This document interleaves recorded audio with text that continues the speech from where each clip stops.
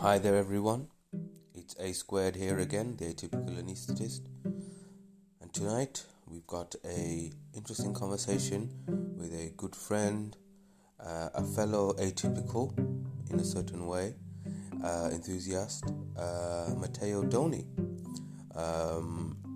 with whom I've worked a couple of times in the past. And it should be an interesting conversation on tech, politics, and what exactly does it mean to be the chief pixel enthusiast. Hope you enjoy.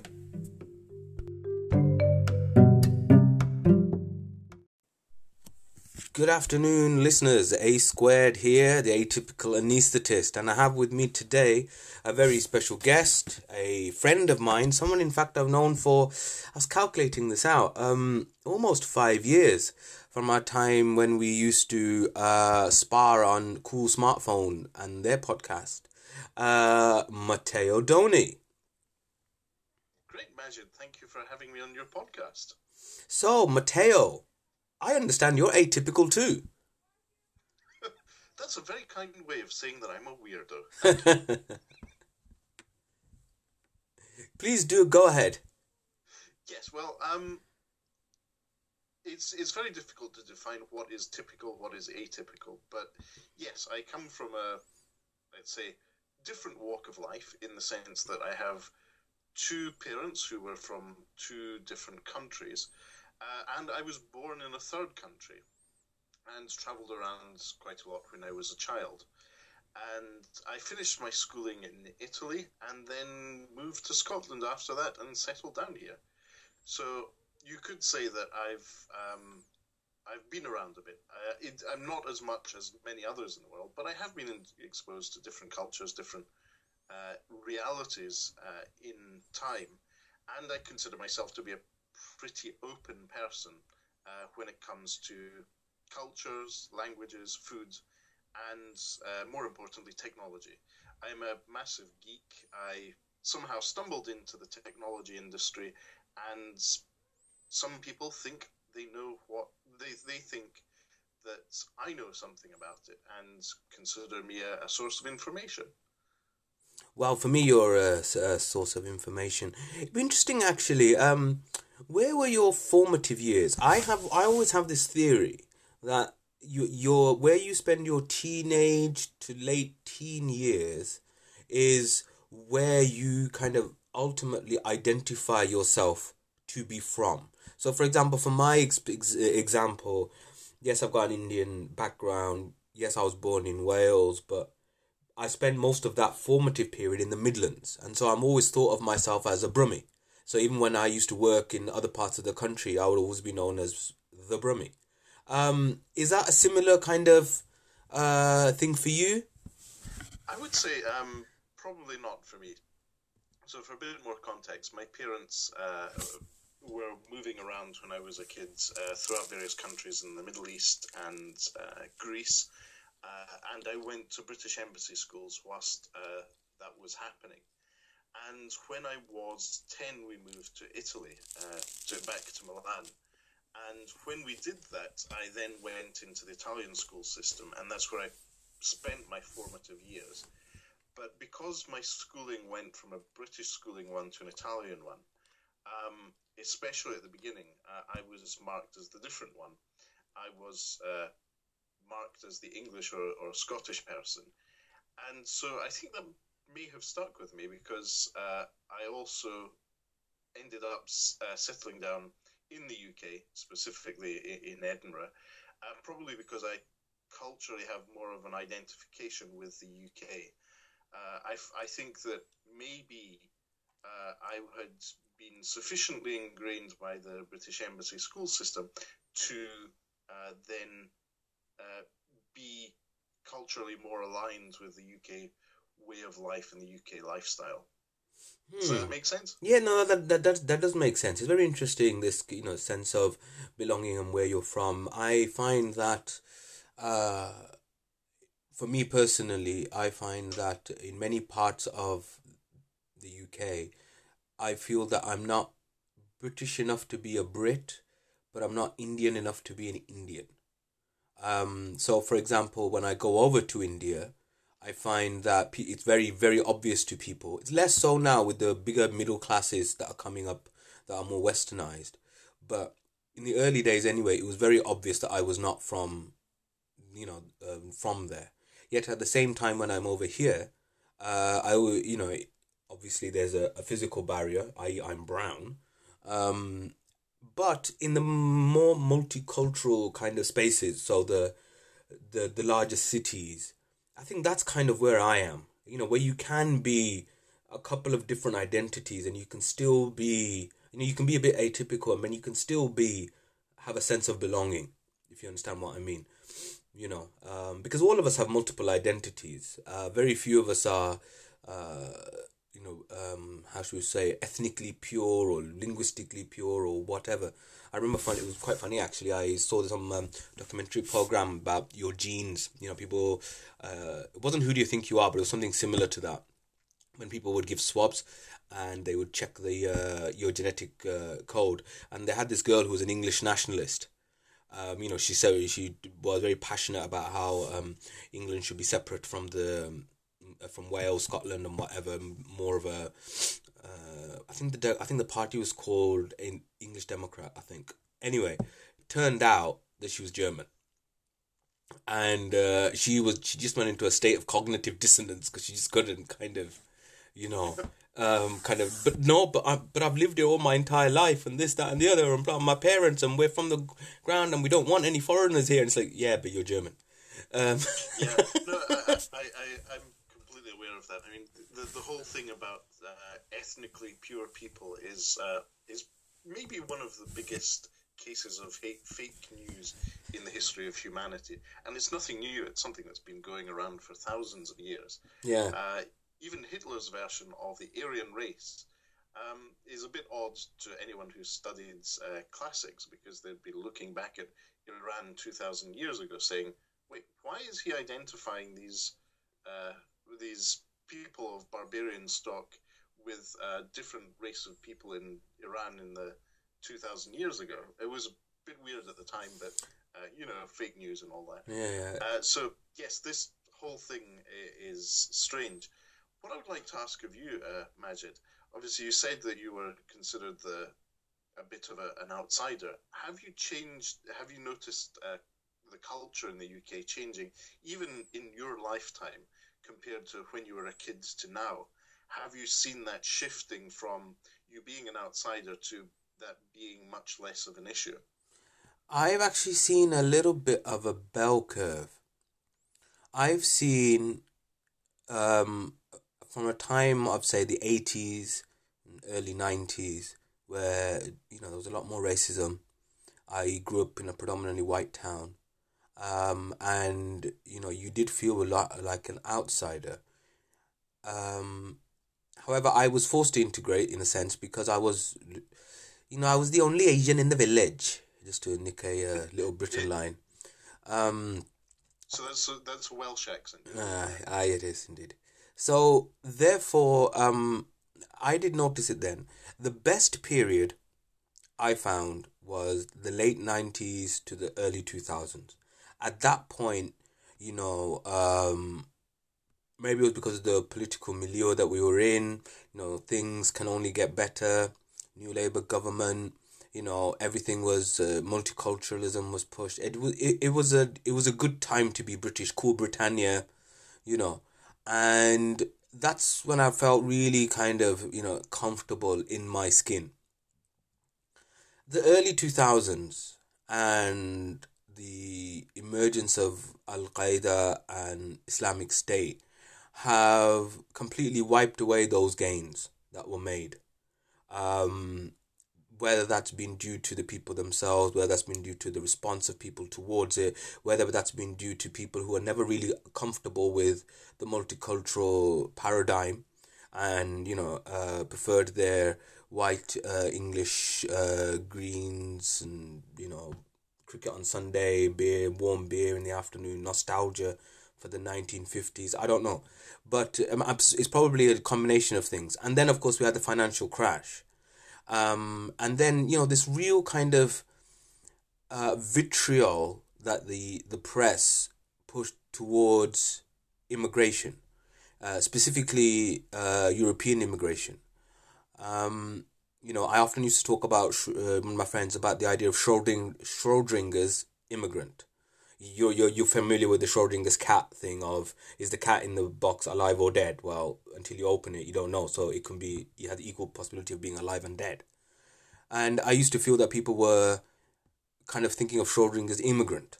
He simultaneously comes and takes your job and sits on his ass and takes benefits. So I found it since that time to become a little bit more frosty. It's not usual in the workplace in the way that it was before. It's not said out loud, but then when we see these kind of movements that have arisen around the world, right-wing populists, I think they're tapping into that.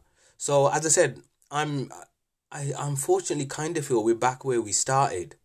I even saw, and I can't believe this is the first time in so many years that I've actually seen it. I saw I know you see a lot of rubbish on Twitter, but I saw something on Twitter talking about the NHS surcharge and things like this for overseas NHS staff. And somebody had written in the reply, why can't we just repatriate them?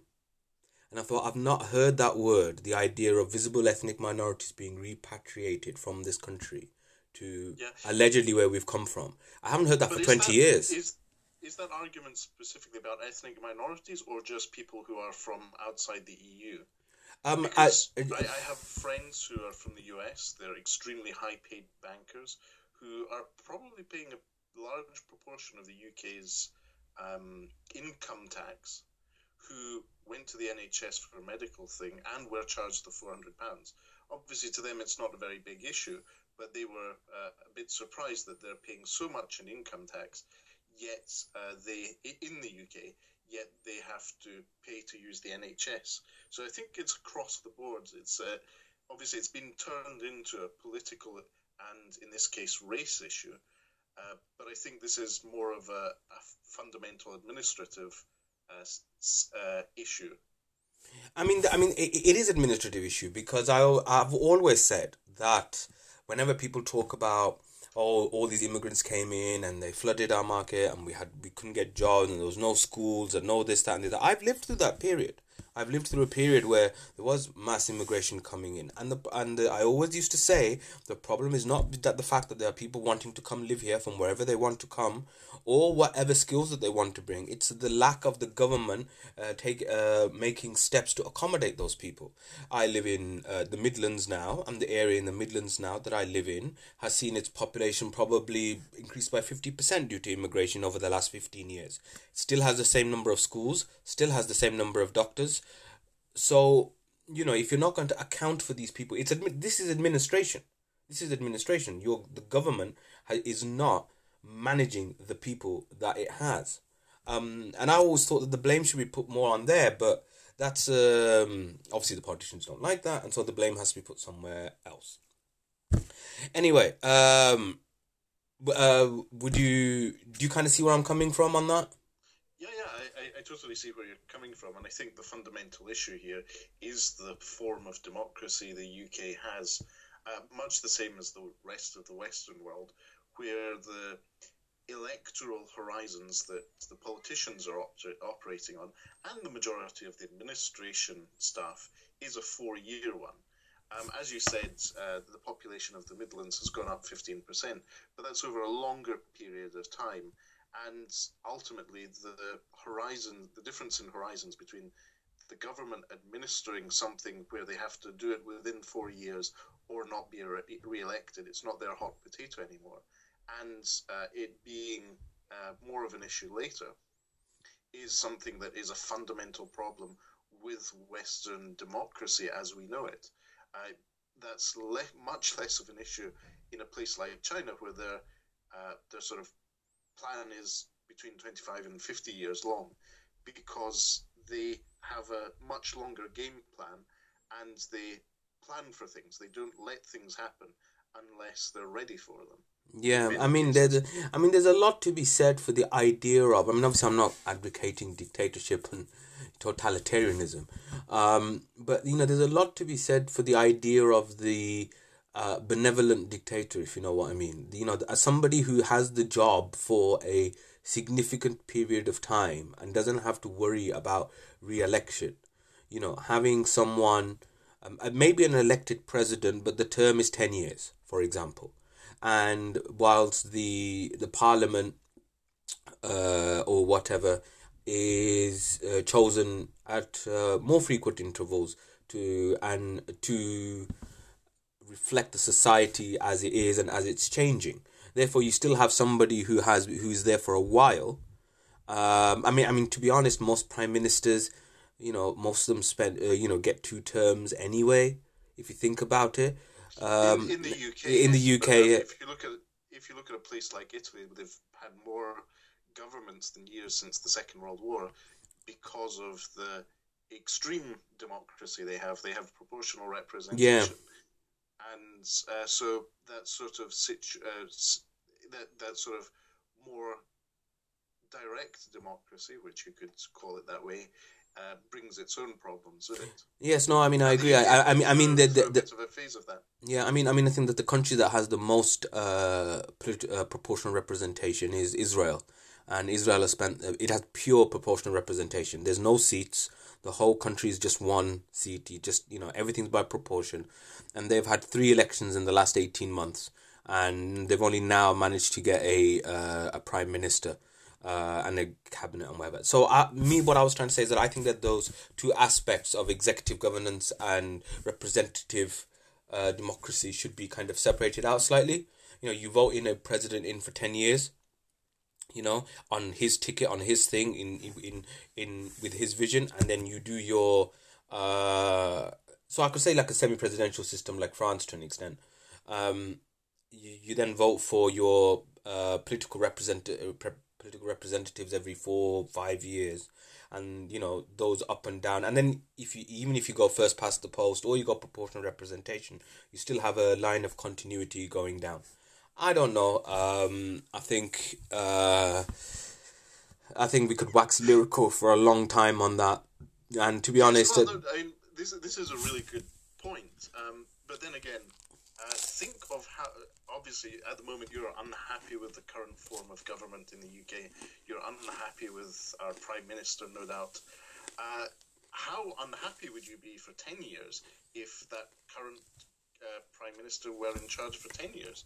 You'd become even more disillusioned and even more unhappy. So that's the problem with democracy. Not everyone gets what they want. And it's all about compromise and deciding to care about it enough, but not too much, and to think about yourself, as we were saying just before the show. true, true. I just like to just slightly caveat that with saying that if you vote, if you're doing a direct vote, and if you're then you, and it's say between 2 people, right?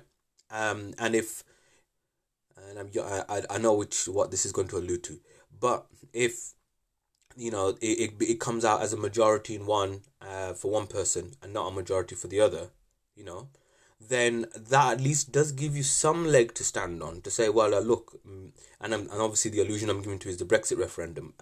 Was a Remainer. I know you were a Leaver. I was actually a Remainer at the time. Okay. But the more things went on, and the more, from an economic standpoint, I saw the European Union using the tactics that originally caused the Brexit vote and the unhappiness there, I actually transitioned to being a pro-Leave and believing that the UK can do better out with the economic cartel that is the European Union. And I'm looking at this from a standpoint of from where my parents live and where I still have the right to vote, where people are extremely unhappy with the European Union, but are completely tied in because they not only have their membership of the European Union, they're tied in by the currency. Mm-hmm. Italy does not have the Italian lira anymore. They don't have a currency to devalue as an economic tool to foster a recovery. And when Italy's economy is out of sync with France and Germany, for example, they go into an early recession, they essentially end up in a recession spiral and can't get out because they don't have the tools to get out. And France and Germany don't want to lose out on their current position. So countries like Greece, Italy, Spain, Portugal have a lot of very deep unhappiness with the European Union at this point. And because they're no longer the small players within the European Union that desperately need the support, they don't get the support they need coming out of this. I can agree with you. I don't really want to rerun the politics of the Brexit referendum again and again. I think most sane people have accepted that's what it was. It is what it is. We have left, and now it's time to move on.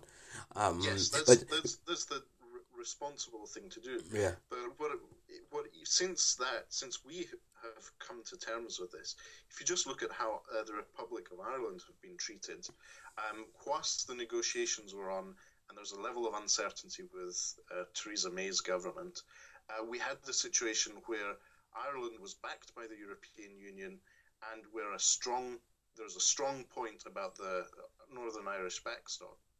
Once there was a clear democratic intent from the United Kingdom with the last election, the European Union have essentially dumped Ireland. Ireland are on their own during the Brexit negotiations, and I think that's despicable. They were essentially using Ireland in a pawn in this conversation, and Leo Varadkar not only lost his own internal election, but was dumped by his closest allies, and will probably have to make do with whatever the European Union tells the Republic once the deal is closed. Again, I would agree. I have no sympathy personally for the European Union as a project. My reservations were mainly on the economic and political clout that I felt that we gained by being in the European Union. But what I'm trying to say is that if even in that scenario where you've got a slim majority of 52 to 48%, yeah, then that is still a majority of people, and that cannot be denied. It cannot be denied. No, however hardcore Remainer you want to be, you can't deny that more people voted for the other guy than you. The problem we have at the moment with our first past the post Westminster system for governance is that the Prime Minister is the leader of the largest party, and the largest party can get into power with around 35% of the vote. So therefore, 35% of the vote going to the party of the man. You might not even like the man, but you might like the party, or you might be vice versa. It was definitely vice versa this time round when it came to Labour. I know a lot of Labour people who didn't like Jeremy Corbyn and therefore didn't vote Labour. So do you see how that is even less representative? Because now you've got maybe 35% of the people have voted Boris Johnson, or 40%, if we be generous. The issue is that the UK is a much more direct and simple system than, say, a complex proportional representation system where ultimately you have even less say in who gets elected as your member of parliament representing you on the parliament. In the UK, you have a clear system of constituencies where you elect a representative to represent you. You have a choice of maybe 3-4 different candidates from 3-4 different parties. You're electing not your prime minister, you're electing someone to represent you in parliament. And the majority of UK MPs do their job. Their primary focus is serving their constituents. Now, that then translates into the party system in the UK, which elects a prime minister. And one of the reasons the UK has had some relatively stable governance since the Second World War and before is the fact that then that gives a clear majority system to the UK government. Whereas in a proportional representation system, you're not responsible of choosing who your candidate is. You're choosing a party based solely on the manifesto, and depending on what the party rankings are, they choose who is going to represent you. But their primary focus is not on the constituents that elected their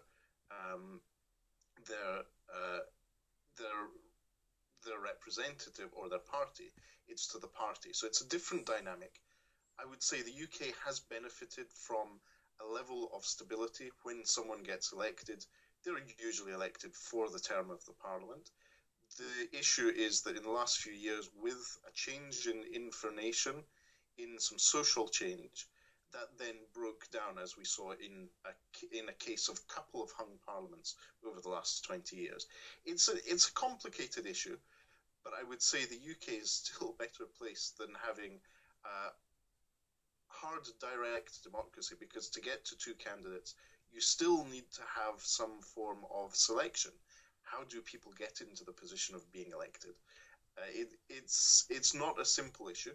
And even if you look at the US, where they do have a direct democracy, direct election of two representatives, that goes through a selection process, and a lot of people get burnt, very, very unhappy. If we look at the last US presidential election where Donald Trump was elected, the partial cause of that was the disillusionment some of Bernie Sanders' voters who decided not to vote for Hillary Clinton and handed the victory to Donald Trump. It's conceptually, it's a great idea, direct election of your supreme leader. But in practice, there's always so many interests at hand, and so much guiding of those interests, that the outcome is rarely actually democratic. I see where you're coming from. If I had to invent a system, personally, then the system that I would invent would be that you'd have a president who is elected for 10 years, of which there is a selection process to get to, but there would be two candidates at the end of the day. All right? And they have to win by an absolute majority. Rather than, maybe more than that. They have to have at least 2/3. That's what I would say. And you would then have two houses underneath him, two houses of parliament. You know, a House of Lords-esque parliament and a House of Commons-esque parliament. A House of Commons which is directly voted, first past the post for each constituent. So that the MP can represent the constituents in his constituency. And the second chamber is what the makeup would be if it had been proportional representation. So therefore you get this idea that even, my vote doesn't mean, where it's some people who, for example, in very strong Labour seats, very strong Conservative seats say, well, my vote doesn't matter. I want to vote for X party. It makes no difference. This party will always get in. Well, no, actually, your vote does make a difference, because at least in the other chamber, your vote will be registered, as it were. Your views will still be somehow come through there. That's just my personal thing. Unfortunately, I'm not ruler of the world. Hell, I'm not even ruler of my house. And in fact, at this moment in time, I'm not even a ruler of my Wi-Fi. So, just clarify that. Wi-Fi as in your wireless connectivity to the internet. Yeah, so my wireless connectivity to the internet. Because we now have so many devices in our house that, we have our own slowdowns during the day. So we get a slowdown about now, because this is the time when my son decides PS4 and Call of Duty is the time of the hour, and then it then gets quickens up again a bit later on when it's dinner time and things like that. So I've actually, ironically, even though I've actually got a fiber connection, I'm actually doing this tethered to my device, because I want to have a reliable connection. So you're tethered to your mobile device? Yeah, I am. Yeah. How weird is that? So who holds the admin password to your router? I do. But okay then. But you know, um, when you have two teenage boys, it's difficult to police. And when you have a young daughter who, thanks to coronavirus, I had to buy a device for so she could get her online schooling, and is now sat there watching Twitch and YouTube game playing. I find that I'm the one with the slow internet, and I have to actually just rely on my mobile signal. So if I want to watch Netflix or something, you can forget it. To be fair, my fiber isn't too. Provider? Pardon? Who's your internet service provider? Mine is Now TV. I would love to have Virgin, but Virgin do not serve my area. I used to have Virgin That's before. I wondered whether and this getting a is mesh router would help. Actually, that's a good question. What do you reckon? I don't know. So mesh routers are a bit of a hit and miss. So I think your issue potentially is network forming. And as holder of the admin password to your router, you should be able to go into the settings and change the allocation of bandwidth, both upload and download, to each device so that it's split evenly if needed. Okay. So So, most routers have that functionality, whether they're from your ISP or you're using a third-party one. That's something that may help, especially if there's someone playing the PS4 and is downloading a large game to play at a later point. The gameplay itself on a games console, whether it's PlayStation, Xbox, or Wii, or what's the new one, Nintendo Switch, yeah. the gameplay itself doesn't use a lot of bandwidth. What the issue is when you download massive updates Yeah, yeah, yeah, yeah. So, and games. So I'd say it's all down to network forming. Mesh networking will help your coverage in the house. So how depending on how far away from your router you are. But I think your issue sounds like it's more to do with the coverage. So I'm. This is, I think, even greater case for a world emperor who will dictate that everyone has fiber cable to their house rather than to the cabinet, and then copper wire from there. This is a part of long-term planning.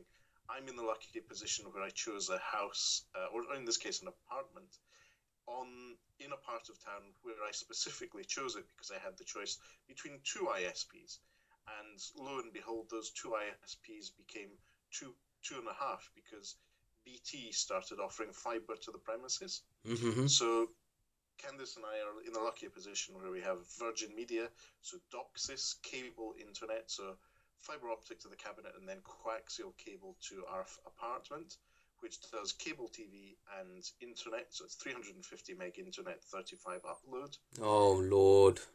and Okay. that's the basic home connection. In the last year or so, I've been working from home a lot Yep, like for we all various have. reasons. And the Tech Travel Geeks started taking off, and we needed a bit more bandwidth to upload 4K video. It really makes a difference when you're dealing with large files, collaborating online on tooling, and then uploading them to YouTube. So I have a fiber to the premises connection with BT. It's gigabit down, it's 120 megabits up. I'm very happy. But I then have respectively two mesh networks to make sure both connections are even across the apartment because it's a very long place. So Mm-hmm. I'm in the lucky position where I did that, but it took a bit of foresight 3 years ago when we purchased the place, and being lucky that we were part of the rollout of the fiber to the premises. Mm-hmm. Yeah, well, no, that is very lucky. I remember speaking to another one of my colleagues who's also similarly tech savvy, and he told me, "Did you not check the Wi-Fi before you bought the house?" And I said, "Well, I kind of had to think about other things as well as just the Wi-Fi. I mean, I with my fiber, I get 36, which is about the same as what I get with LTE actually." 5G has rollen out in my area, and one of my sims is an EE sim. So I am getting 5G. In where I actually live, it's only I'm only getting about 35. But if outside my hospital where I work, outside, not inside, outside, I've hit 200 megabits easily with Oh that wow! 5G. Yeah. So And what 5G device are you using that on? so the only 5G device I have is a Samsung Galaxy S10 S10 5G, which is basically an S10 Plus with 5G. Although actually even that's not correct. It's actually more like if you were thinking of this year's range of S20, 20 Plus and 20 Ultra, it was last year's Ultra because it's not just the S10 Plus with 5G. It has, for example, an extra camera, slightly larger. It comes with 256 base storage. Um, and so that's the device that I'm using 5G on. That's what I'm tethering to at the Excellent. moment. That's really good. Um, we're in the position where we're not covered by 5G at the moment, Hmm. and it will be a while before we are. I do have a 5G device. My 3 SIM is automatically enabled for 5G, but I haven't been able to use it throughout lockdown. I'm currently reviewing the Huawei P40, Hmm. but I haven't had a chance to try the 5G, which is extremely frustrating. But I'm doing my best to stay at home and avoid contact with the outside world.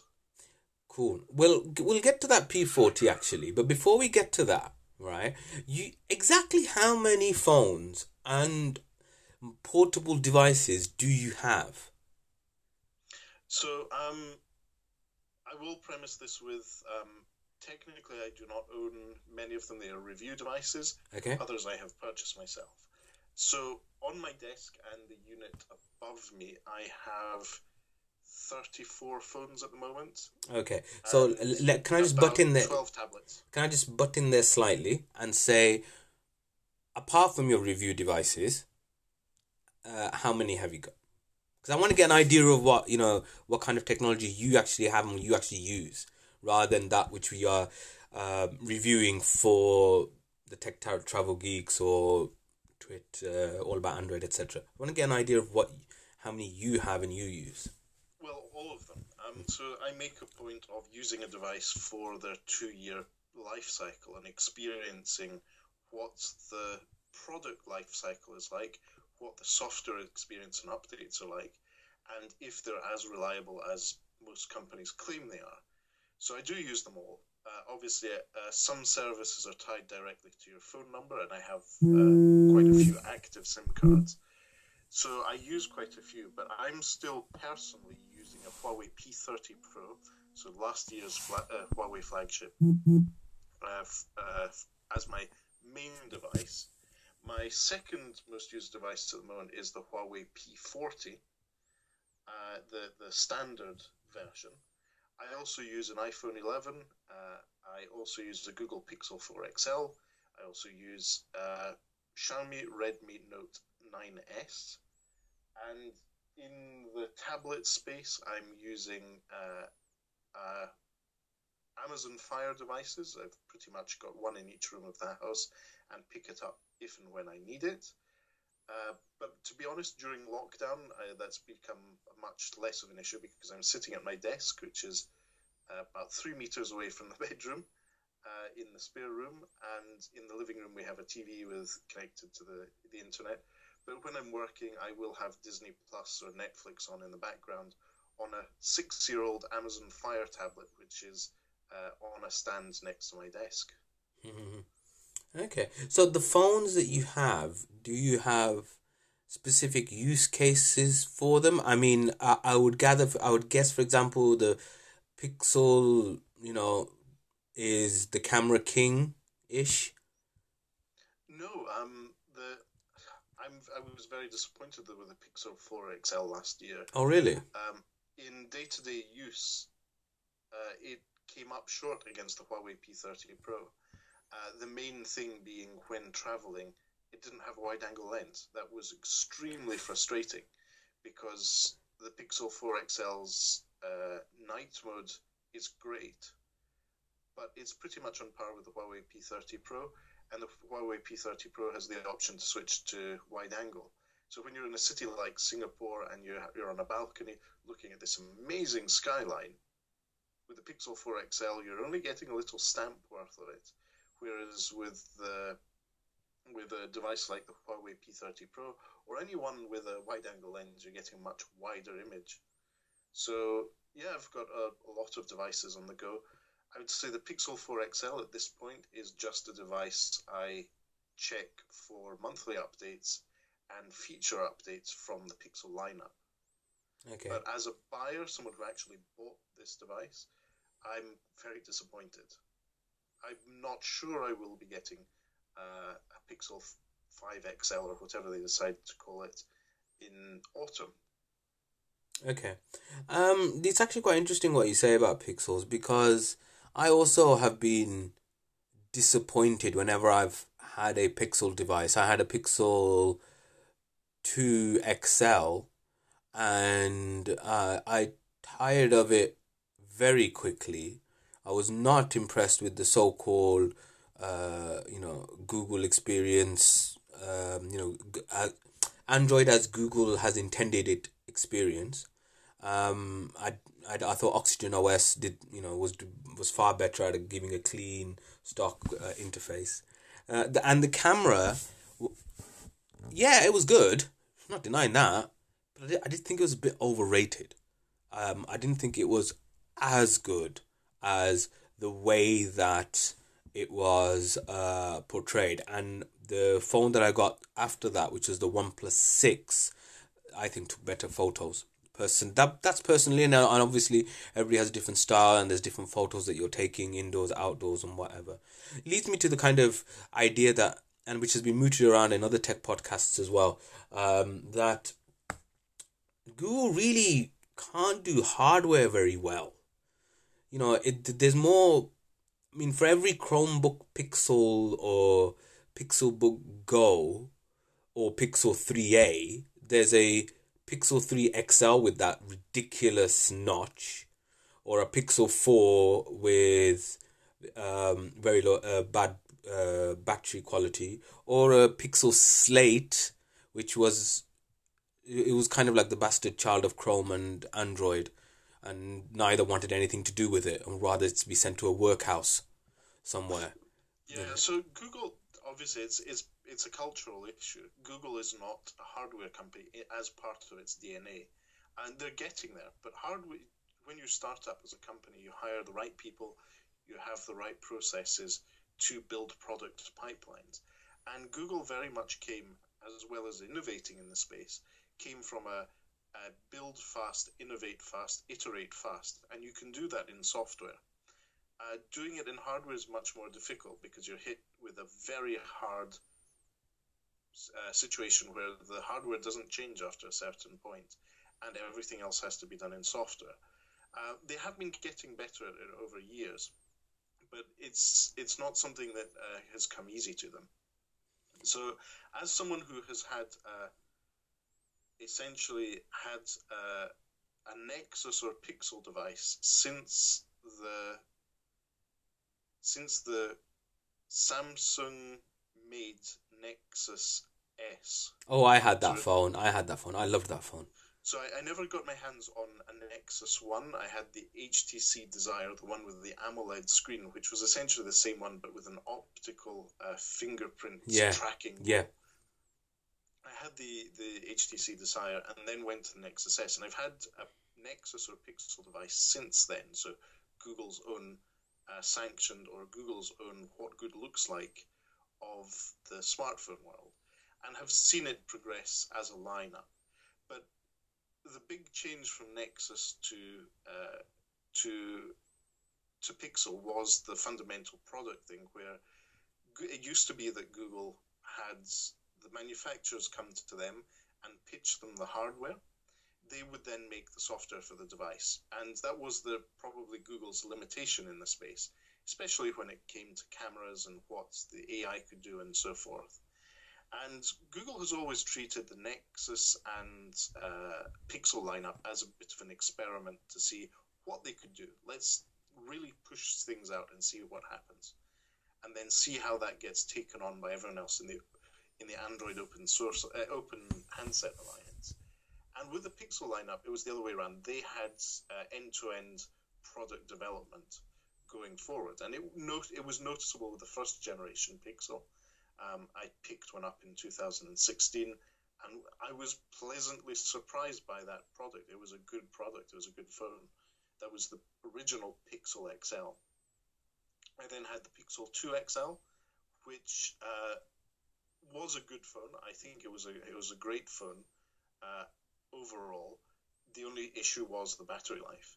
The Pixel 3 XL, yes, it had an ugly notch, but I like to think of myself as someone who focuses on function over form, and I was happy with that notch. It wasn't really a big issue because I had lots of advantages in the space of selfies.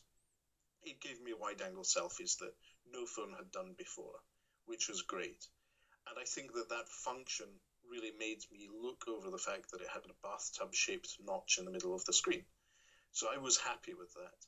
And I would say the Pixel 3 XL was a great all-round device after 3 months, because they had to do some software updates to optimize battery life. At the beginning, it was terrible, but then they fixed that with software updates. With the Pixel 4 XL, I got it in autumn last year. I was okay with it at the beginning, but in those key experiences whilst traveling, whilst taking pictures, and needing a device to do something, it fell short. That's the cause of why I'm disappointed with it. It's a great phone if taken in isolation, but the overall experience and what I've come to expect, seeing what other providers are giving in terms of an overall experience, is changing, as everyone should be, as the technology progresses. So your expectations for the products change. I have an expectation that a flagship phone that costs almost £1,000 should be able to take a wide-angle picture at this point in time, in the same way that I have an expectation that it has at least USB Type-C charging, not micro USB and so forth, etc. I see where you're coming from. That £1,000 has to be worth something. It can't be just because of inflation. In a sense, there's been a lot of it can't fall short in the key fundamentals that I needed to complete, the fundamental tasks I needed to complete. Well, you see, I would actually go one step further, and I would say that if you are spending... So I recently bought a new laptop. We'll get to this properly later, but I recently bought a new laptop, and when you're looking at buying, you're spending similar amounts of money as you would for phones, and you're looking at and you're seeing what processor and what this and what that and what can you do, and you think of the use case you're going to be using it for, and this, that, and the other. It really made me wonder, and it's something that I've seen also again on overall across social media and the internet, that if you're spending £1,000 on a computer and you're expecting it to do X, Y, Z, why are you buying a computer, a mobile computer, i.e. a smartphone, for the same amount of money, and yet doing things that a budget device which cost 150, 200 quid would do more than adequately? So not only should you be able to nail the smartphone basics to a T, like you're mentioning, you should be able to give me extra functionality to justify the high price that you're giving. I remember a couple of years ago, while we were on the, I think on the Tech Travel Geeks podcast, when I said, if you, out of your own money, if you had to put down, what's your mental maximum, or how much money you would put down to buy a phone? And I'd said, I think it was about 650, and you'd said about 700, roughly, if I remember. Yes. Because after that point, you really felt like I'm just wasting money, and I'm just buying because it's the brand, or it's this or that. We're firmly in that territory now, the post 700, even OnePlus has, their device starts at 699 now, their OnePlus 8. So, if you've got a device that is £1,000, then, the fact that it can't do the smartphone basics like you're saying is an even bigger indictment against it. Indeed. Really, we should be talking about what extra it can do. Now, for example, you've got a Huawei, I've got a Galaxy. These both have desktop modes. It's really cool. Do I use it often? No, but I paid the money. I'm getting a bit more. You know, um, and similarly with the Huawei's, the kind of camera technology that they're bringing in, with the periscopes and optical zooms and this that, all of this justifies these higher prices, right? Just making a phone and pricing it up there because that's where everybody else is pricing it. No, one of the best phones, not one of the best phones, one of the most pleasant surprises I had of a phone was the Xiaomi Mi 9T, which I had last year. And So the Mi 8 or 90? 90. So okay, yes, the one with the pop-up camera. Yeah, the one with the pop-up camera. Yeah, that was basically the Redmi K20. Do you remember in certain markets it was the K20? It was badged as the Redmi K20 and certain, and in the West it was marketed as the 90, Mi 90. Sorry, and that phone was what, 300 quid, yeah, and nailed all the smartphone basics without a problem, and frankly, was better than the phone that it replaced, which was a Galaxy Note 9. In the sense that it was speedier. The camera actually I thought was very good. The battery life was very good. Frankly, it was amazing. I really regret having actually sold that phone. I should have kept it. But hey ho, that's life. I mean, and that's available for what, 300 quid. So you're actually you're getting value for money. Yeah, there you're getting more than what your money is getting. This £1,000, 1,200, 1,400 lark. Sorry, mate. No. Yes, but essentially the phone industry has become a commodity industry. It's not something that you had an exclusive on, or it was something that very few did.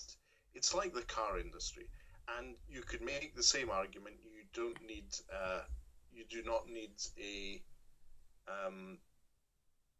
need a Ferrari, or you don't need a Range Rover to go and do your shopping at Tesco. Ultimately, those products will exist. For some people, they will be aspirational. That's what they're looking for. They're trying to create an industry where there is that space and there is a certain number of products that make a lot of profit for those companies, or they're being used as a test bed to see what will work in the market or won't. It's just like the car industry. We've seen this, for example, with Volkswagen doing a very nice sedan or estate car, where as a business they've lost a lot of money on, but they use that as learning for the technologies they use, and then over the next few years those trickle down to other models in their range. So I think the mobile phone market is going in that way. If you look at it culturally in some markets, especially in the Middle East, and I'm sure India is the same, people want to be seen with a £1,000 phone. They don't care about the feature set and what it does. They want to be seen holding that shiny, exclusive coloured device because it gives them status. And ultimately, that's a fundamental part of product marketing. You and I are very sort of functional in our looking at what a product is, what it should do, and our expectations of it. But other people want to be seen with a £1,000 phone because it means they can afford a £1,000 phone. That's the function of the product. They don't care about the camera if they have coverage when they want to make calls. That's part of the product setup. And because most people on the planet at this point have smartphones in one way or another, that's part of the product marketing. But the lion's share of the products will probably be those Xiaomi Mi 9Ts, or in my case, I've got the newer Xiaomi Redmi Note 9S.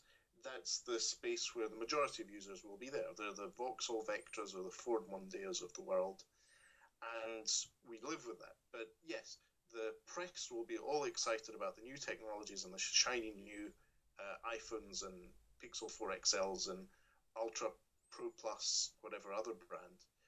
It's a space that the mobile industry has moved into, from one that both you and I started out with, where it was We were dealing with the basics, the equivalent of the Ford Model T, and we were making the modifications we needed to make the device do what we wanted it to. Yeah, I think you're very true right there. You mentioned the HTC Desire. Was that your first Android phone? No, it wasn't. So I was in the situation where, as a poor student in 2009, or someone who was just finishing up at university, I really, really wanted an Android device, but couldn't afford a T-Mobile G1 at the time. And T-Mobile UK, which has since become part of EE, T-Mobile UK had the very first pay-as-you-go Android device, which at the time was priced around about £200, which was insane pricing. And it was actually a rebranded Huawei device. It was the T-Mobile Pulse. Okay. And so I got this. The reason I got this and I was really excited about Android was that I had, through doing business studies at university, I'd done a feasibility study on the use of Linux in small and medium enterprises. And I had really looked into this Linux thing quite a lot. And Android had just been announced at the time, and I knew that there was something there between Linux and Android. And it's not just the kernel, it's just the whole idea of open source software and it being used and how this would revolutionize an industry. So I really wanted to get on the Android thing early. And that's why my first device was a T-Mobile Pulse, and I was really into Android even before the first G1 came out and was available to purchase, because I had been looking at this from the sort of industry back end whilst Android was still being developed. So, okay, so that's how you got into it with the Pulse. Okay. I see, that's very interesting, your story, and I'll tell you why. Because I fell into Android by accident. And I've got almost the reverse story to you. So, in 2009, I was coming up for a phone upgrade. And it's the contrarian in me. I didn't want to be one of the sheep that were buying, everybody, because, the iPhone had been released the previous year. And everybody was jumping around, about how great this iPhone was. And I was just sat there going, oh, but the cameras are better there and the screens are better here and whatever. So anyway, I was always looking around for a phone which wasn't an iPhone. So when my upgrade time came, I was still and I hadn't really grasped this difference between feature phone and smartphone.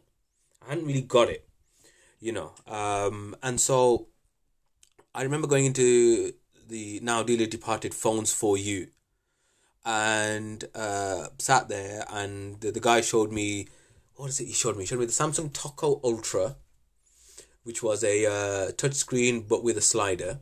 He showed me a BlackBerry, not the Storm, it was still ones with physical keyboard. Bold, I can't remember. It was one of the Blackberries anyway. And showed me this HTC Hero, right? And I was kind of playing around with them in the shop, and I thought, there's something different about this HTC and this BlackBerry. I don't know. I don't know. It seems quite interesting. I don't know. Let me decide. I'm going on a holiday to India. I'll figure out afterwards. Anyway, that holiday to India was my brother-in-law's wedding, and it is the most eventful wedding that I'm ever going to remember, because on my return back, I broke my leg. And so, yes. And so I had an accident in a train. I had ended up staying. I was off work for 6 months or so. Going around. I was actually going around in a Zimmer frame initially. They didn't have crutches, in India, so I had a Zimmer frame. So anyway, when I got back, I thought, okay, I'm going to do a bit more research on these phone things. I want to sort this out, because I don't want. The one thing I hate is mobile phone companies taking my money unnecessarily.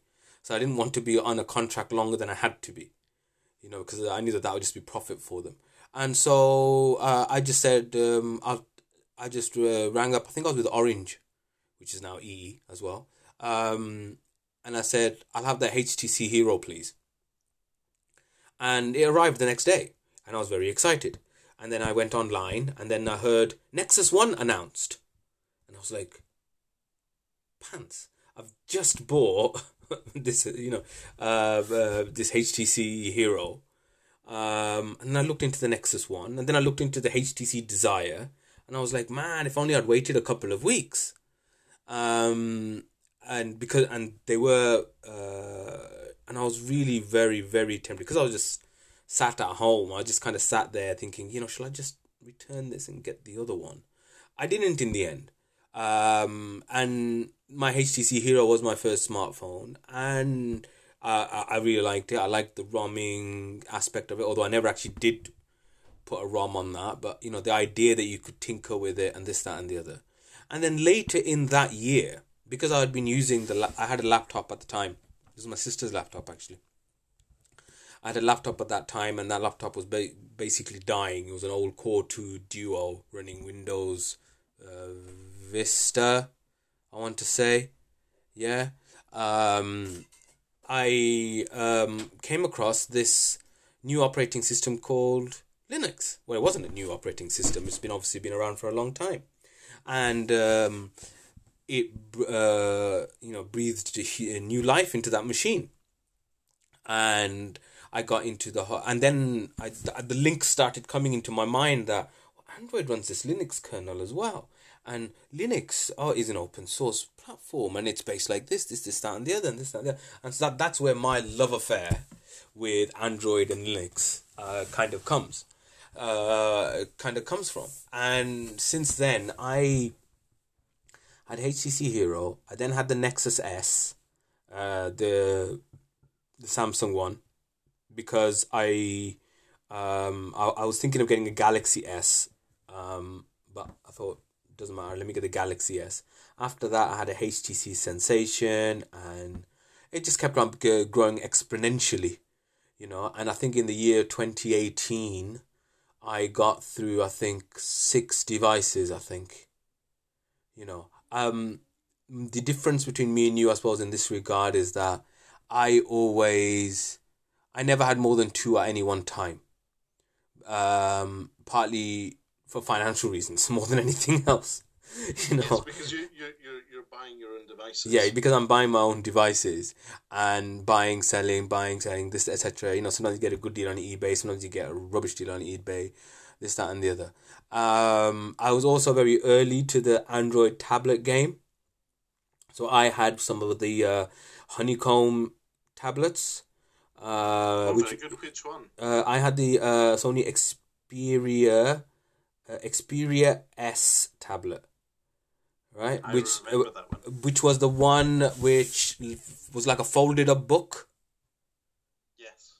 Yeah. The chunky lip at the one side. Yeah, exactly. So the idea being that you would hold it like a book, And to be honest, I only got that one because the other one, which is the one that I actually wanted, which was the original Galaxy Tab, wasn't in stock in Curry's PC World that day.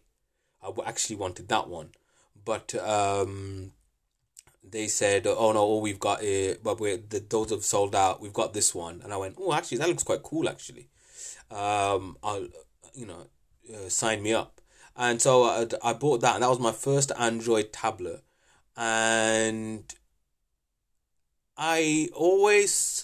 Android tablets, I've always thought that they could do so much, but in the end, you didn't want to.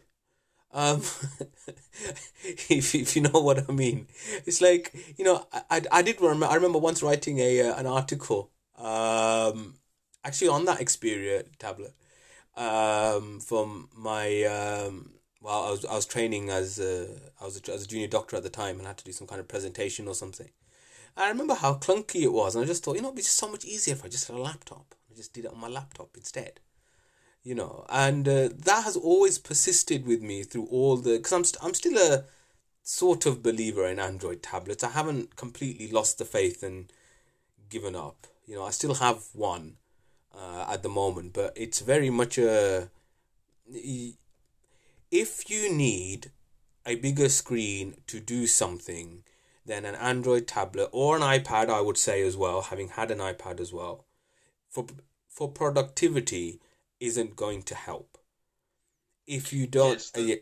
So everything, the phones have become so good now that you can do most things on your phone, and if you can't do it on your phone, you need a laptop to do it. A tablet is just going to be the phone, but a bit bigger. It's not going to add any extra functionality. yes. So this is something that's been the issue since the beginning with tablets, is that ergonomically they're not great. Ultimately, tablets are consumption devices. You watch media, you read, you play games on it, but it's not something you will use actively unless you're putting it in a laptop case uh, as a product. And I think that's the fundamental issue with them, is ergonomically they're not made for content creation. Obviously, there is going to be some people who are happy with an iPad for everything, or an Android tablet for everything. But I think that's the way the market played out. Eventually, companies realized this, companies making it. And if you look at the Android tablet market, that is dominated now by Amazon. Amazon have the Fire line of tablets, which are completely Google-less, and perform that function, not of content creation, but they're there for consumers to consume. They're there for people to order stuff from Amazon, watch stuff from Amazon Prime Video, Netflix, and Disney Plus. They're there for that purpose, and they're great at it. But everyone else has realized that how they were selling them as productivity devices is pretty much a moot subject at the moment. No one should be really doing that, and they've pulled back from it. Do you want to ring Tim Cook and tell him that? Because Tim Cook seems to think that the iPad Pro can still replace your computer, can replace your laptop. Your new computer is not a computer. These are Apple's taglines that I've seen on their things. Even yes, but that's because Apple is successful at marketing. But if we look at the analytics data of what people are actually using their iPads for, I would be surprised to see if it was used as a normal computer, even after the enormous marketing campaigns and the launch of their incredibly expensive keyboard. Yeah, I mean, I don't know. Do you follow Ali Abdal's channel on YouTube?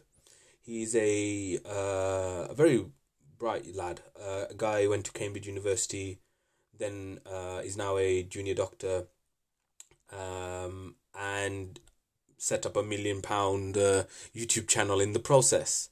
And he regularly reviews different iPads and iPhones and Macs and whatever. And he's an avowed Apple fanboy. And he talks about how, his Apple iPad, especially with the stylus, but even before, was, indispensable for him, and he uses it, for work. And I found it very strange how he could use it for work because of the patient-sensitive data that we have. But,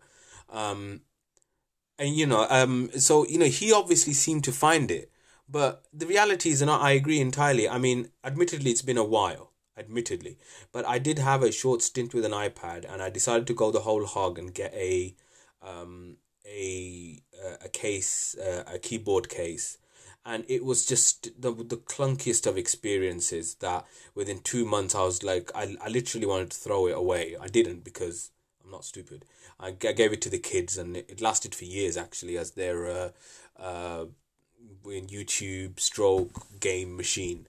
It survived 2 trips to India, 1 trip to Saudi Arabia. It got through that. So from that point of view, it was good as a content creation, but I couldn't get any work done on it, and that has led me to the search for the perfect laptop, because I found that if I couldn't do it on my phone, I'd need a laptop to do it. What I should have done, because I actually remember starting this topic while I was still with Cool Smartphone, and hopefully the updated article will come out in on Tech Travel Geek soon.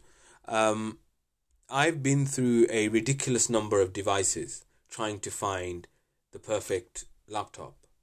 And had I just ponied up the money and got a decently spec'd Ultrabook, I would have saved myself a lot of time and hassle. But I didn't. I tried lots of different fixes. I tried an iPad with a keyboard. I tried a Android tablet, with a keyboard. I tried a what else did I try? I tried a Windows tablet with a keyboard. Then I tried an old netbook running Linux, because that was 60 quid and I could get it to run as fast as anything. And then then I got a Chromebook, and then the Chromebook problem with Chromebooks, at least when I was using them, was that they were very, very heavily dependent on internet signal. I know now you can do a lot more because of Android app support and stuff, but at the time I had it, that didn't exist. And so within the hospital, where you can never get any mobile reception, it was dead to me. Etc., etc., etc. And then I started getting more and more pernickety, because I'd get this and it was powerful, but not powerful enough for Windows, so therefore I would put Linux on it. But then there were certain programs and certain apps that I used which only worked under Windows, and so I always had to keep a Windows partition. Then portability, this, that, and the other.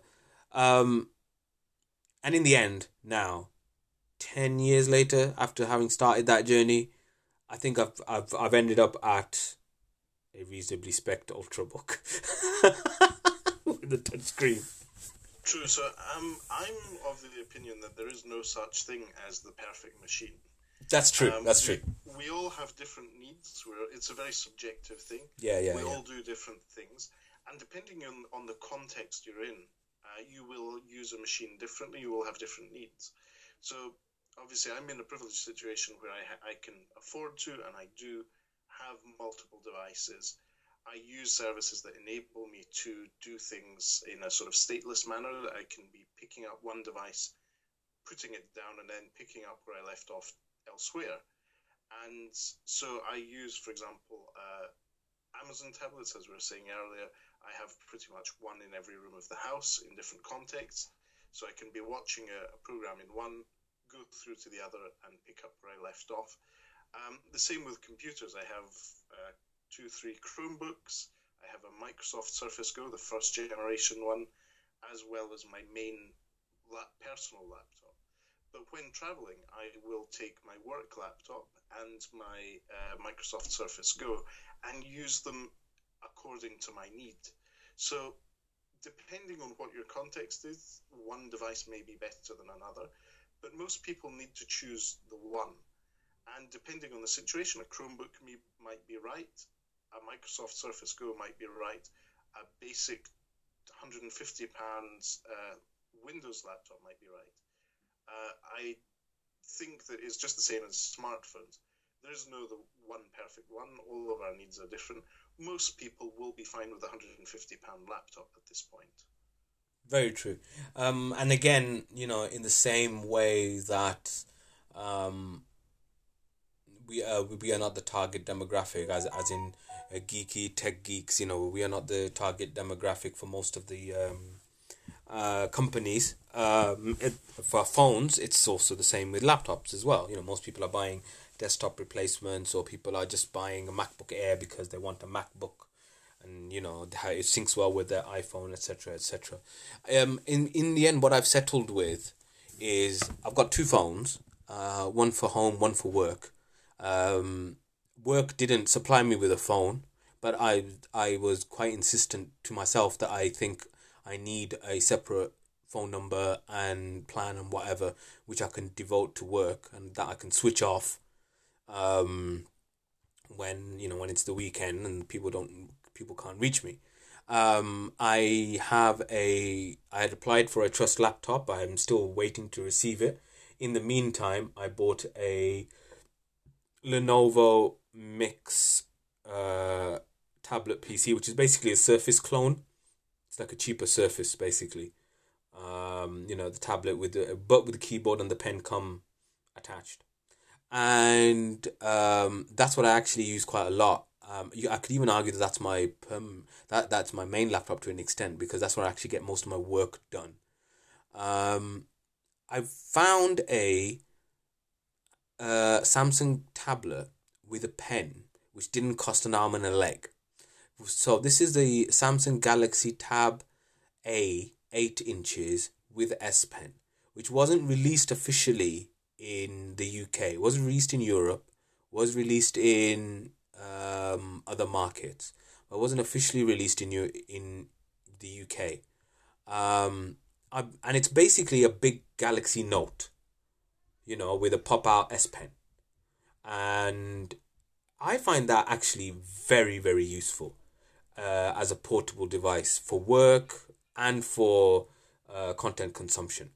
And it only cost me about 170, 180 quid, much less than the Galaxy Tab S6 and S5, which are 500-600 quid behemoths that are out there.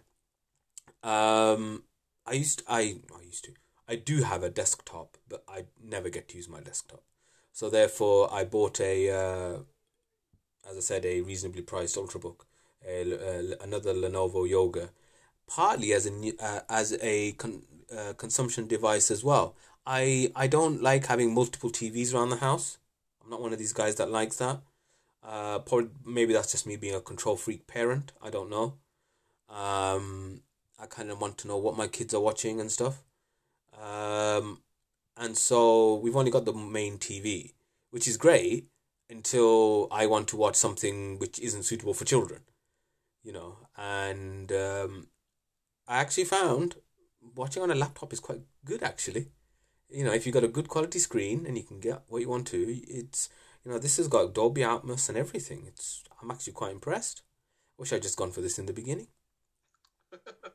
Yeah. It's a different world nowadays. Candice and I, it's just the two of us in the house. We have one TV in the bedroom for when we want to go to bed and be under the duvet and watch something like Community or some light-hearted stuff. And then we have the big TV in the living room.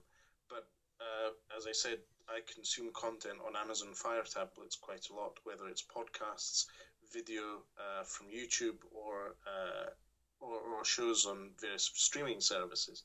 So it's a different world. We're lucky we're in the situation where that's possible in an affordable manner, because I dread to think about what lockdown would have been like for a lot of families had there not been this sort of service and connectivity available. Yeah, no, I agree. Just going on to lockdown for a second, I had to increase my household's device quotient so that they could do all the kind of online schooling and video calling that they do.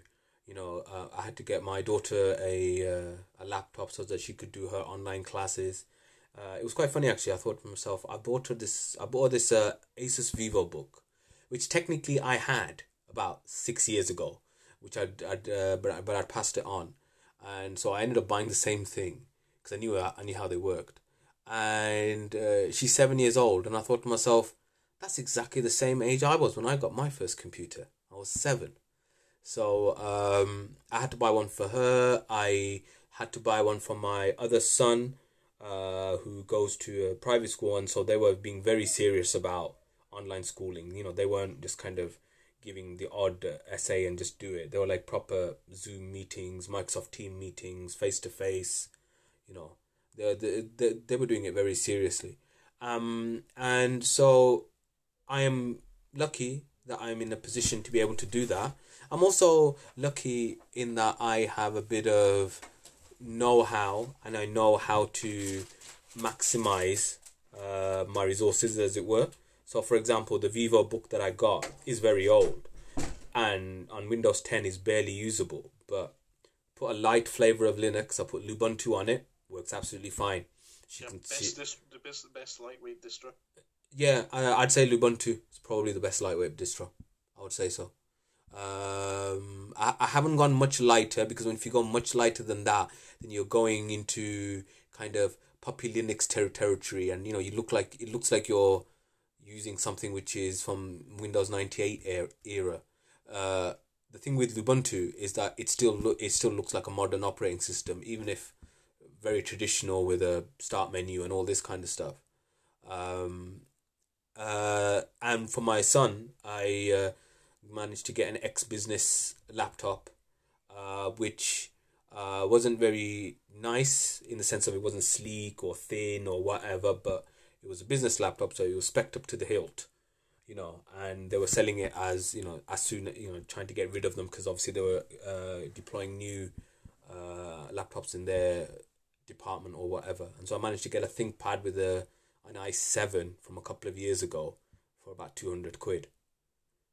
That's really good. So I was able to, although ironically the webcam didn't work on it, which is really annoying. So I asked them for a lot of businesses disable them. Yeah, I mean, I tried to re-enable it, but I couldn't do it through the.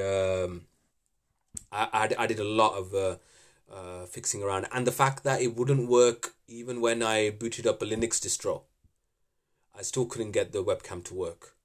So there must be I thought there's either a hardware switch that's stopping it, which is likely. Yeah, and I'm still wary when it comes to messing around with internals of. I was never a hardware guy. I was always a software guy. Do you know what I mean? I wouldn't be able to. I wouldn't be able to figure it out. Basically, if I did, where would it be? Do you reckon? It depends. So obviously, thinking end to end, there's probably something in the back of the screen near the webcam itself, which will be a connection, or there'll be something in the connector between the hinge and the motherboard or the main controller in the body of the machine, which will be a connection that will have been physically severed so that the webcam doesn't work. Okay. All right. Okay, I'm going to have to... I know that a lot of businesses, despite the whole Zoom craze, still do not trust employees with devices with cameras. Yeah, well, to be completely honest, having known a couple of people who have got issued devices and what they get up to on them, I can't say I'm completely unsympathetic. But speaking of being locked down, etc., check out my segue. One of the things that happened just before the lockdown was this beef between US and China, which led to the Huawei being put on the entity list, and Huawei having to now produce. They already produced phones which ran Android without Google Play services, but those were mainly for the Chinese market. Now, those are the only devices that they can sell anywhere, so they can't sell a new Huawei Mate or a new Huawei P series phone with Google Play services. They can still run Android because Android is an open source operating system. And I understand that you have a Huawei P40 and you're going, commando style. Let's go, you're not sideloading Google Play services or Google Apps or whatever. You're going to try and run this Google-less. How's that going? Great. I took the approach that there's no point in trying to shoehorn a service that obviously the manufacturer and Google themselves don't want you running on the device. Just live the life as if you were in the situation where you had to. You didn't have the technical knowledge, you just wanted to use the device as you purchased it. Think little old lady walking into a Carphone warehouse, being sold a Huawei P40 and going out.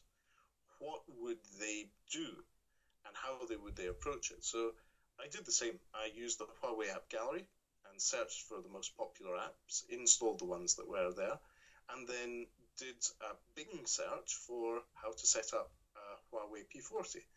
And there was a guide on how to install the Amazon App Store, which is very simple. If you're already logged into Amazon on the web browser, it's a simple download, and then you log in with your Amazon credentials and you have access to the same App Store that is available on Fire TV and the Fire tablet. So as an average consumer, all the services that you expect are available.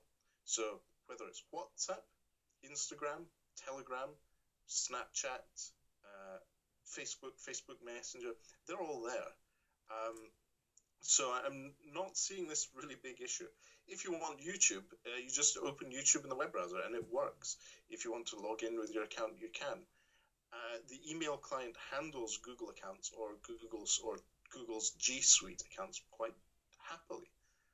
So there's not really a big issue there. Obviously, you mentioned Google Pay. Yes, that won't work on the device.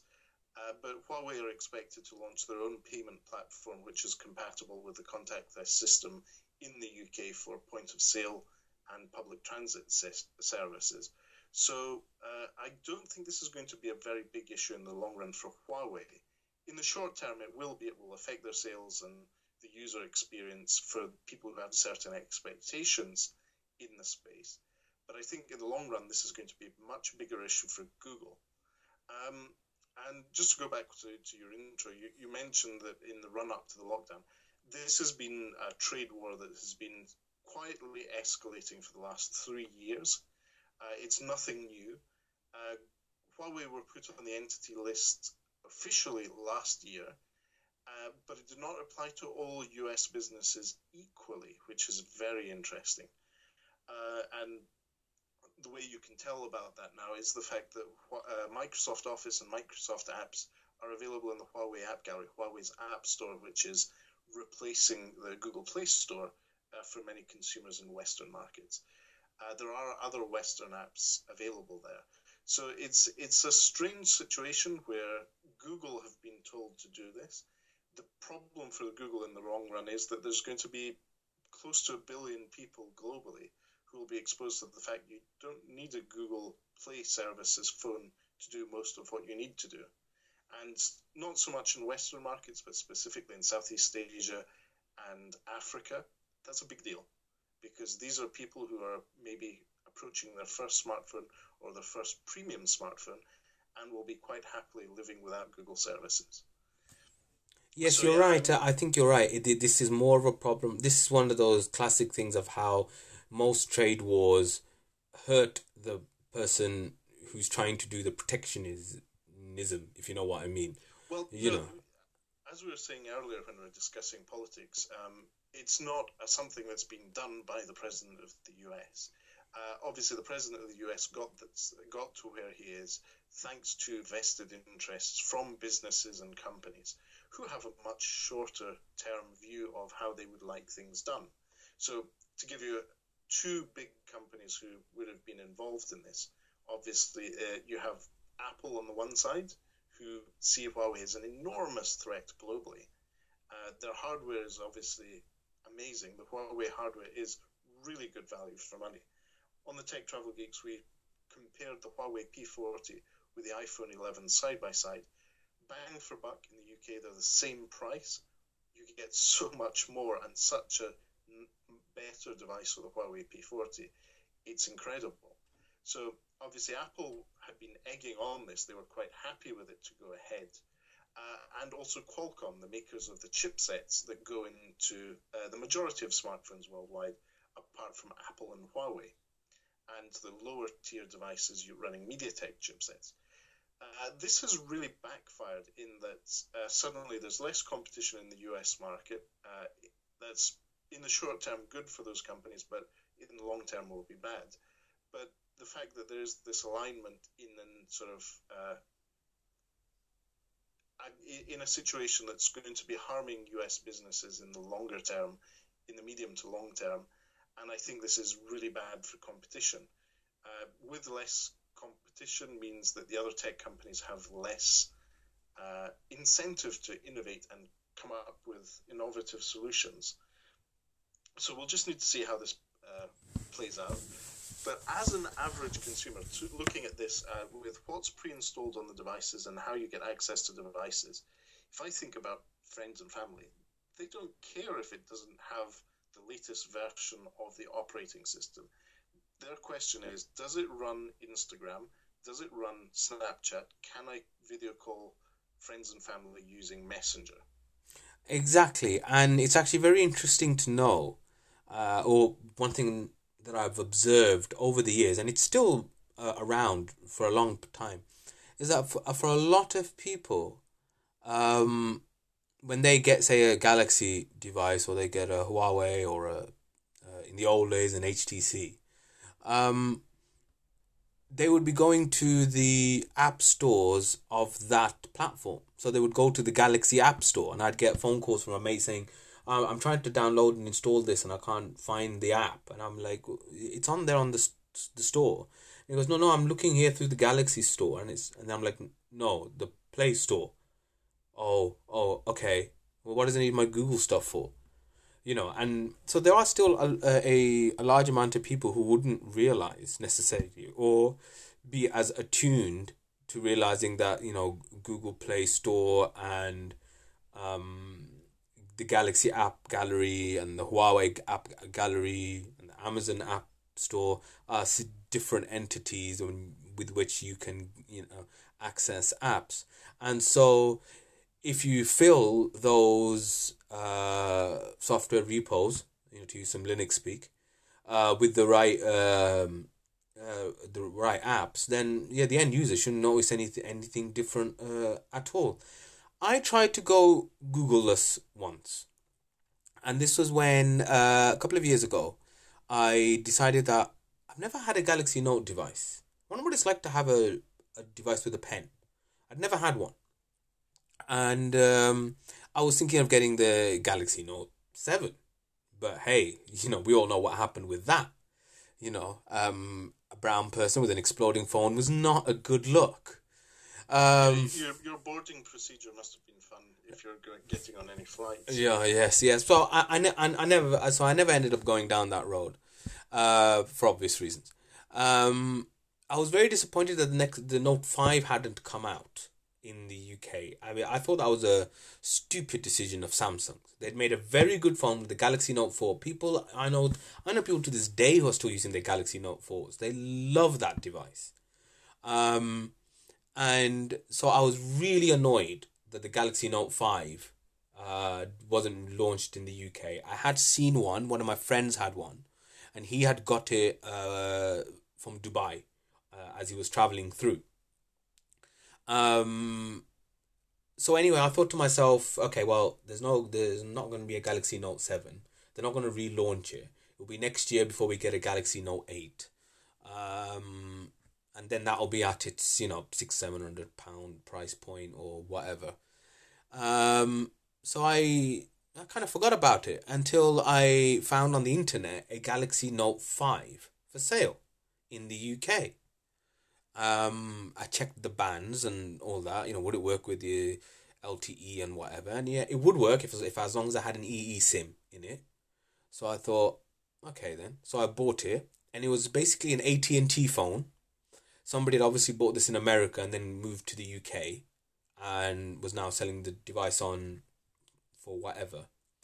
And when I was logging in, it was asking me all this kind of AT&T stuff, which I was obviously just ignoring and whatever. And then it came to the Google, login screen, and I thought, you know what? Let's not. Let's see what happens if I don't log in with Google. So I didn't log in with Google, and I thought, let's see if I can live on the Samsung App Store. Which was obviously on the device, the Galaxy Store. And I did pretty well, actually. I did pretty well on that. I got my email running, I got Facebook going, I got WhatsApp going, I got Messenger going. I was using Outlook, I remember, as an email. I logged into a Samsung account. And so I had Samsung's storage, cloud storage, which is now being merged with Microsoft OneDrive, ironically. And it was a reasonable experience. I was actually quite surprised at how well it worked. And so I thought to myself, you know what? It is possible to live in Android without Google. I listen to a couple of Linux um, podcasts, and some of them have guys who are very much against, any kind of proprietary software. They want a free and open source, kind of operating system. They're looking towards the Pine phones, or the Purism or the Librem kind of devices. Um, but most of them, as an actual, since those devices haven't come out or whatever, what they do is that they get a OnePlus normally, because they seem to be the easiest. In the old days, it used to be a Nexus, and they'd flash Lineage OS, but without any Google apps, and they would just run it, and they would be fine. They would get all their apps from F-Droid. Um, Anything that they couldn't get an app for, they just go through the web. Like you say, for example, for YouTube, for example. And it seems to be a perfectly feasible way to live. Personally, though, Yes. I would say that Huawei are missing a little bit of a trick in that if they price their phones down just a little bit, then I think they'd capture, especially in the UK, they'd capture a bigger market, I think. True, but then again, let's bear in mind Huawei is a global company. They're working globally. I think they've done their homework really well, and they're looking at the Middle East. They're looking at India, Pakistan, Africa, where the aspirational value we were discussing earlier, that having a phone which shouts out, "I have money," is more important than the function of it. So I think that, especially globally, they want to keep the price high to keep that aspirational product status. And to be fair, the hardware is already amazing. It justifies the cost. Yeah. If you're looking for a really good camera nowadays, whether it's for video or stills, you might want to consider a sort of mid-range mirrorless system camera, or a Huawei P40 or a P40 Pro just as a camera. Ignore the phone bit. You're not going to use this as your phone. It takes amazing video. It takes amazing pictures. Our chief aperture officer at the Tech Travel Geeks is super excited about this year's range of flagships, because they do 4K 60 video. That's the same that he gets out of his £5,000 camera. Yeah. Therefore, for editing, it will satisfy his needs. So Huawei's hardware is, I would say, second to none.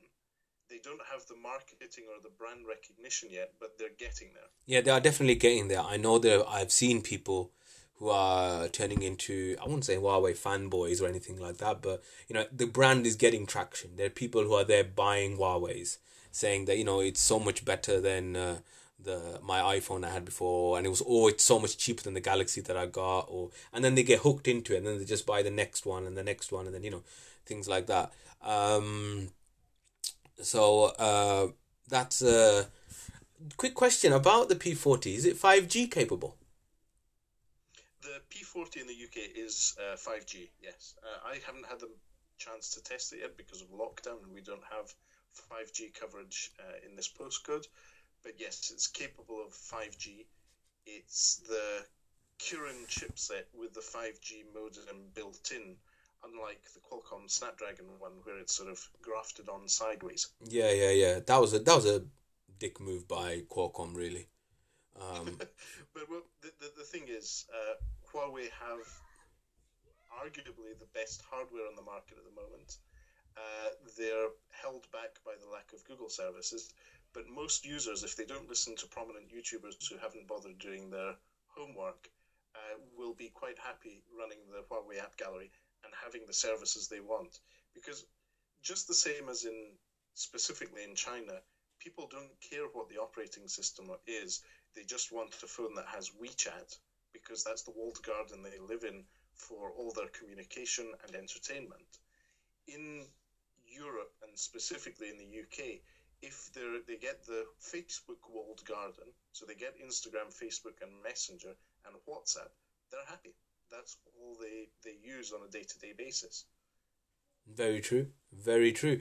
It's interesting you said walled garden there, because that is a good segue into probably the last point of discussion, which is that podcasts have been around for a very long time, as we know. We are recording one as we speak. Joe Rogan has become a very popular podcaster, and there has been some news in which is now going to become a Spotify exclusive and will be within Spotify's walled garden when it comes to his podcast. Your thoughts, Matteo? Great move from him. He's finally got the exit and a nice big chunk of cash to do what he wants to do, to carry on doing what he does, and cash in on it. But I think that we should stop referring to his podcast as a podcast and just refer to it as what it will be. It's a Spotify show. I mean, the whole thing about a podcast is that it presumes the availability of the content on any client that's capable of picking it up. Whereas with Spotify, you have to use Spotify to get the content. A podcast should be reachable, whether it's through a web interface, a separate client, a separate player. It's down to the user to choose how they get to it, and they can get to it from multiple places because the XML feed standard, the RSS feed that the content is distributed in, is accessible from wherever. And that's one of the great things about podcasting, is that it's accessible. Keyword there is, depending on what your situation is, you'll want to reach it accordingly, whether that's using your Amazon Echo or your Google Home device. There will be a way for you to get that content. If it's on Spotify, it's an extra abstraction layer that blocks access from anyone and everyone. I agree with your point, and I think that's very true for starters in the game. I think if, however, you already have brand cachet and brand recognition, and I mean, even I listen to Joe Rogan. I mean, although I can't normally go through a whole episode, I have to kind of go through bits. He's in a position where, as you had mentioning off air, he's being spread everywhere, and now he can put himself as an exclusive. Whilst if you're a creator starting off there, isn't really going to, he's not going to make you more popular. I suppose the one thing a devil's advocate could say is that Spotify is by far the largest music streaming platform out there. In fact, I barely know anyone who doesn't have a Spotify account of some description. So here I am. Okay, fine, you're one then. Okay, but I would argue, no, this is not true. Okay. Spotify is definitely not. The biggest music platform in the world is, drumroll, YouTube. Yes, very true, very true. Because Spotify has a very big either barrier to entry or limitation, which is forced ads and paid for service for more content, whereas YouTube just has ads and you can access pretty much anything. Yeah, I see what you mean. Which makes the whole YouTube Music, Google Play Music debacle, in my eyes anyway, all the more frustrating, really. I think it's a debacle anyway. I mean, I don't know if you would agree. Yeah, I disagree. So I think it's two things. Google has a legacy service, which is Google Play Music, which I've been subscribing to since the day it was Google Music. Since the very beginning, I was a beta tester back in the day. And I've been using it before you paid for a subscription, when you just uploaded your music to the service and listened to it streaming. So, great service. I've been paying for it. I upgraded my discounted beta tester account to a family one, and Candice uses it as well. So I've been using this service for a while. But what has happened is, in a way, Google are aware of where the industry is going. It's going to be more streaming, and media is going to be more centered around video, not just audio. and therefore they want to offer better value to their partners, the music labels, the music producers, and the artists. And to be able to do that, they have to move away from the old model. And they also had two separate teams that were handling the partner relationships and the development. They're trying to bring it all into one, consolidate it, and then move forward with bringing us the next generation of access to music going forward. If we think about it, the recent resurgence of services like Amazon's Echo, Google Home, to a much smaller extent, the Apple HomePod, these are all services where people access music when they want, and they want easy access to it. We're moving away from the idea that you need an app or you need a web browser to do it. You can have music anywhere, everywhere, when you want it. So Google are preparing for that, and it's going to be a transition. It will take time. I think that it's not really a big issue. All services have gone through this. If we think about it, Spotify themselves have gone from a completely subscription-free service to then a paid service, and then having different tiers and different services. Netflix, for example, started off as a DVD rental company and then transitioned to being a streaming company, and now they're a production company as well as a streaming company. These tech companies have to continuously evolve. They're doing just that, and I think Google's music division is going through that consolidation and change phase, which will bring us a more consistent YouTube music experience whilst keeping a feature set that satisfies the Google Play Music users. See, the reason I said that it was a debacle was not because I disagree with any word of what you've just said. I think yours bang right, spot on the money. I just feel that they haven't implemented it very well. I also used to use Google Play Music. I didn't really upload my own songs. I used to peruse their libraries more than anything else. I then started using a bit of Spotify. Spotify was weird in the early days where you couldn't just listen to an album. You had to make a playlist of that album and all that sort of jazz. And so I actually ended up on Amazon Music because that was actually the first place where I was actually buying music and playing music. And then they've obviously launched if you're a Prime customer, they launched a free to use without ads service. And I've dilly-dallied with a lot of other ones that are around, Deezer, Tidal, and things like that. And I did use YouTube Music for a while, and I did quite like it, and I thought that the algorithm was quite good. But I think that this consolidation that you're talking about now, they should have decided that when YouTube Music was coming out. They should have seen it then and then gone, okay, we're going to have to rebrand, or we're going to have to incorporate YouTube into this existing service, rather than starting a new service and then trying to amalgamate them messily. I mean, I don't know about you. Rashid, I'm going to have to disagree there. Okay, go on. At the time, the Google Play Music and the Google Music team were operating in a different business. Google had its music service, Google Play Music, and YouTube was a separate entity within the Google holding company, which then became Alphabet, where they were operating completely independently. They had two different teams doing different product. They had very little cross-contamination for whatever reason, and that's why they had two separate services that were essentially competing against each other. Yeah, which I don't think was ever a good idea.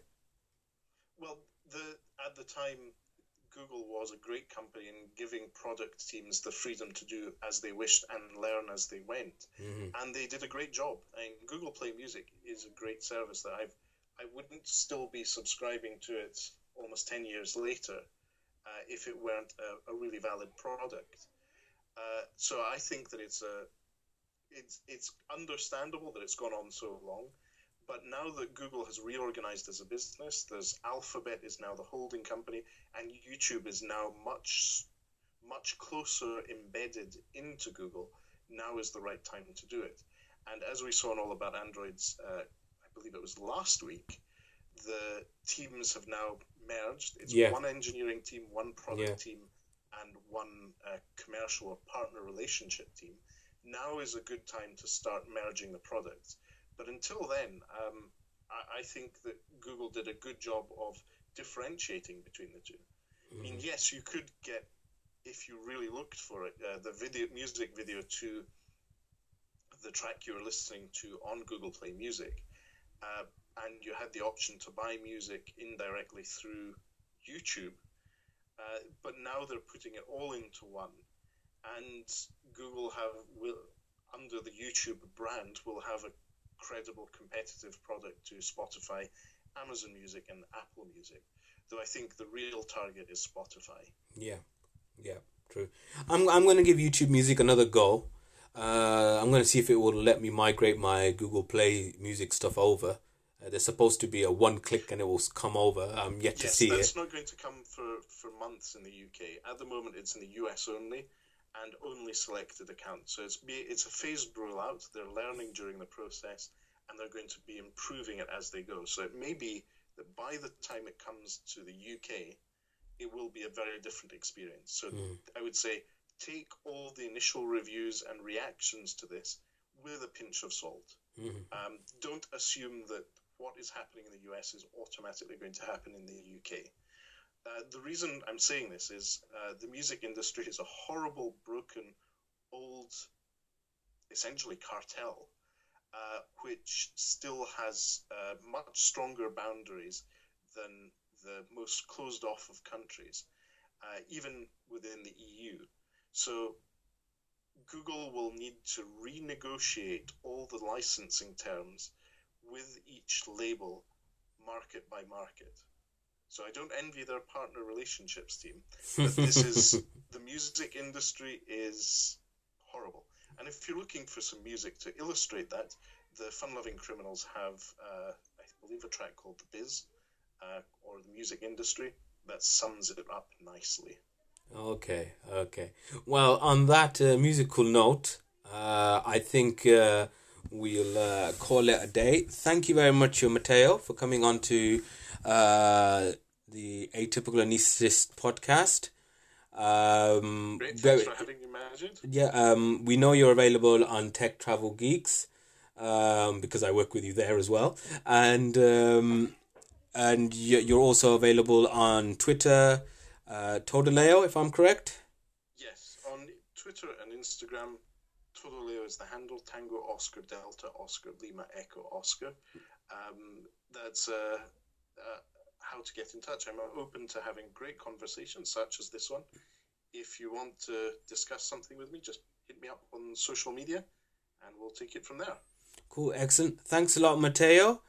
And that, folks, was the end of a mammoth, almost 2 hour Atypical Anaesthetist podcast. Thank you very much for listening. Keep a close eye on your Spotify feed to see when next episodes come up. It's A Squared here. Over and out.